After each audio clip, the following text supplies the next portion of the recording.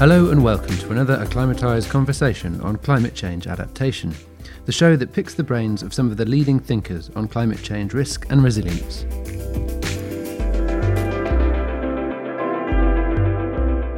Financial institutions around the world are beginning to wake up to the reality that climate change will have a material impact on their loan and investment portfolios. Since the Financial Stability Board's Taskforce for Climate-Related Financial Disclosures released its recommendations in 2017, banks and other financial institutions have been working to understand how climate risk impacts their business. Much of the focus of these efforts has been in the EU and in North America. However, trailblazing banks in other parts of the world are also taking action.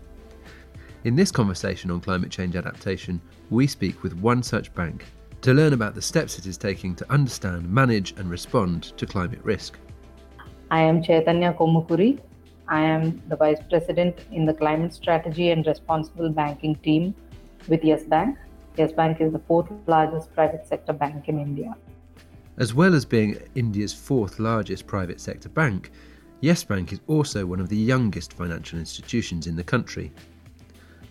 Coming into a market dominated by established institutions, Yes Bank looked for a differentiator that would give it a commercial advantage, and has therefore modelled itself as India's most sustainable banking brand. Chaitanya leads a range of climate and environmental work streams for Yes Bank, including on green bonds development, the bank's efforts to become accredited to the Green Climate Fund, and also how it can better understand climate risk and integrate it into its operations. What this has led to is that today Yes Bank is one of the biggest leaders in the space of sustainable finance, not only within India but also in Asia. It has also resulted in tremendous amounts of investments from socially responsible investors and development financial institutions. So Yes Bank's stance on sustainability has been a driver of investment, and it's allowed it to think differently about its relationship with the climate and environment from the very beginning. This has helped to make it a vocal and important voice in the financial services market in India, where the concept of sustainable finance remains nascent and the climate is still largely interpreted as an environmental and social governance issue, rather than a core issue of financial risk.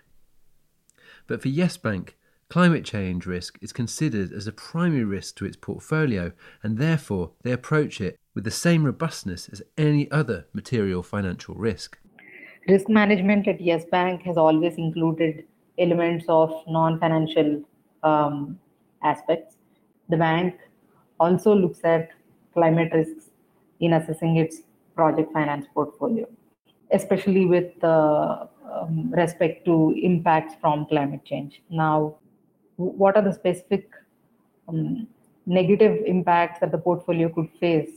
And this portfolio is spread across sectors, how each sector is going to perform because of climate change, how is each sector placed to address these impacts, are governments doing enough to propel the sectors, enough to address climate change, are the sectors themselves motivated enough to do this? So these are multiple aspects that the bank is exploring to look at and quantify and understand to see how climate change can be addressed in a very quantified manner.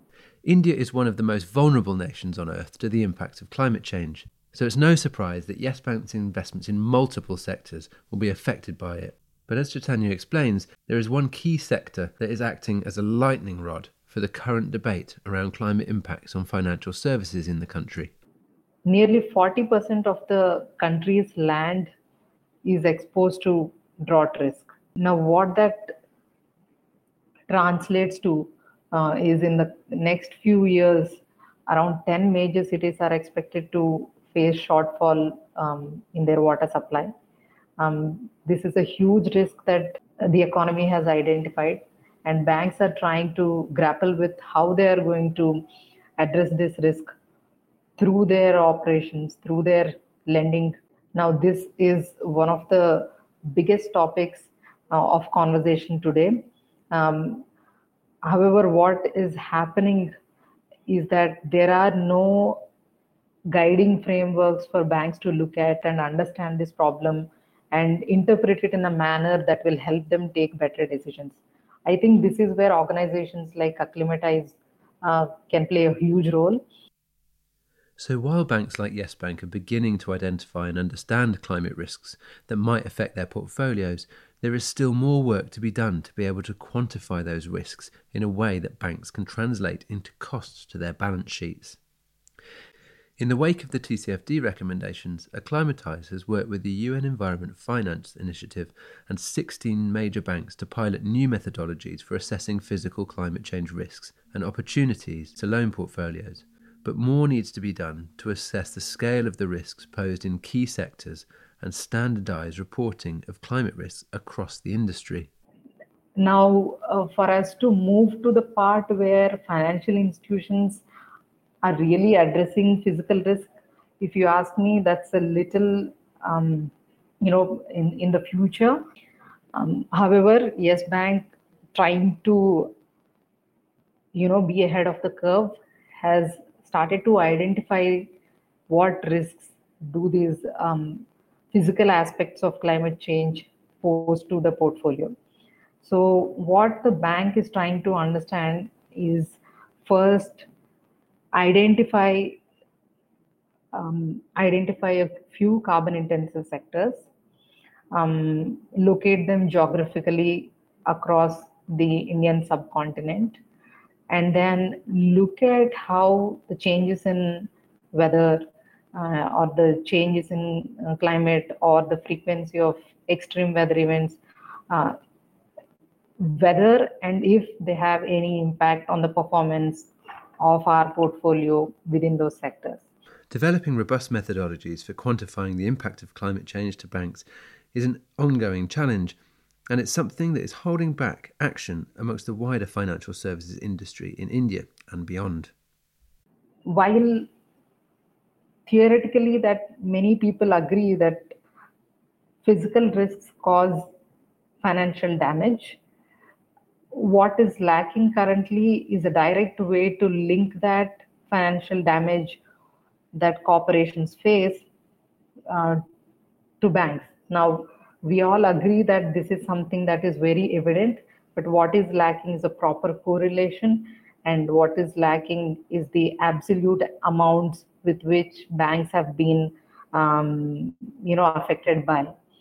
For leaders in the field, such as Yes Bank, the journey towards fully understanding climate risk has already started, and they're actively implementing the recommendations of the Financial Stability Board's Taskforce on Climate-Related Financial Disclosure.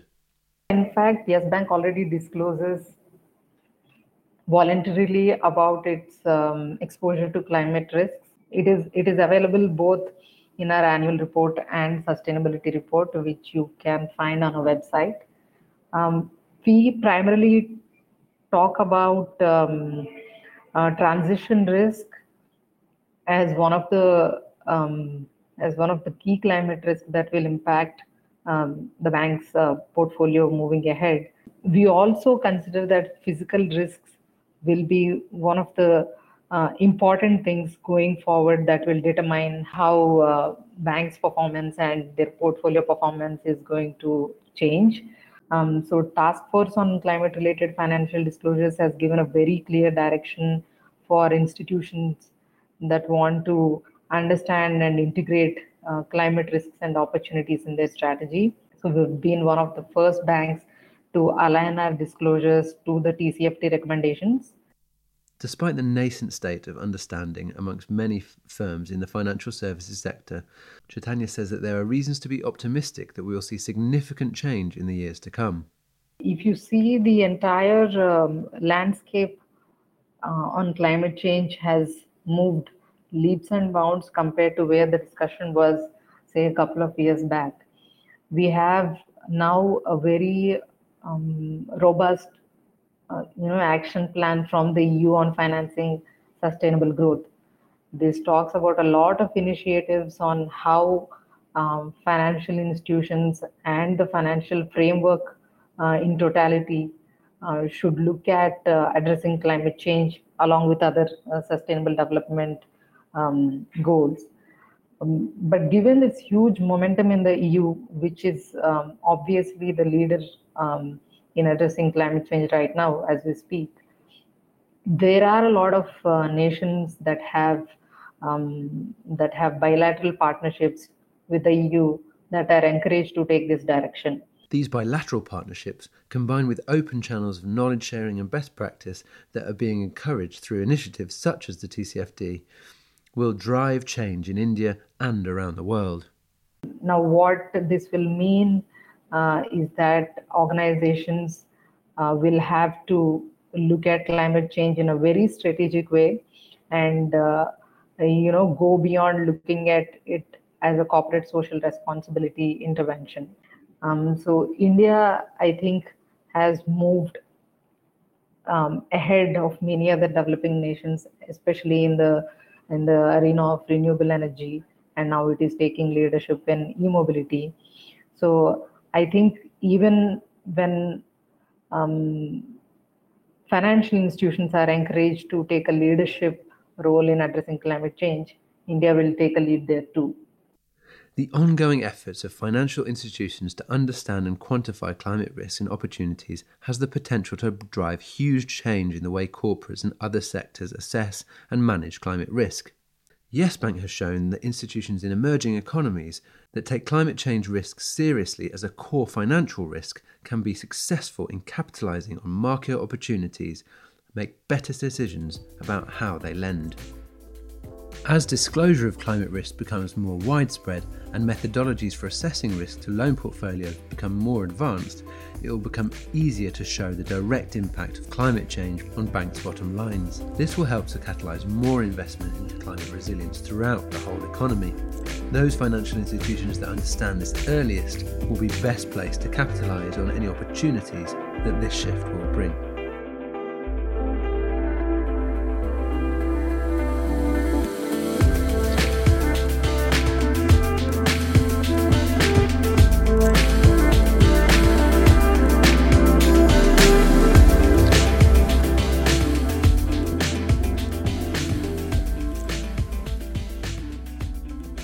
You have been listening to an acclimatized conversation on climate change adaptation. You can find other episodes on SoundCloud, iTunes, or wherever you get your podcasts. I'd also recommend you check out Acclimatize's other podcast series, This New Climate.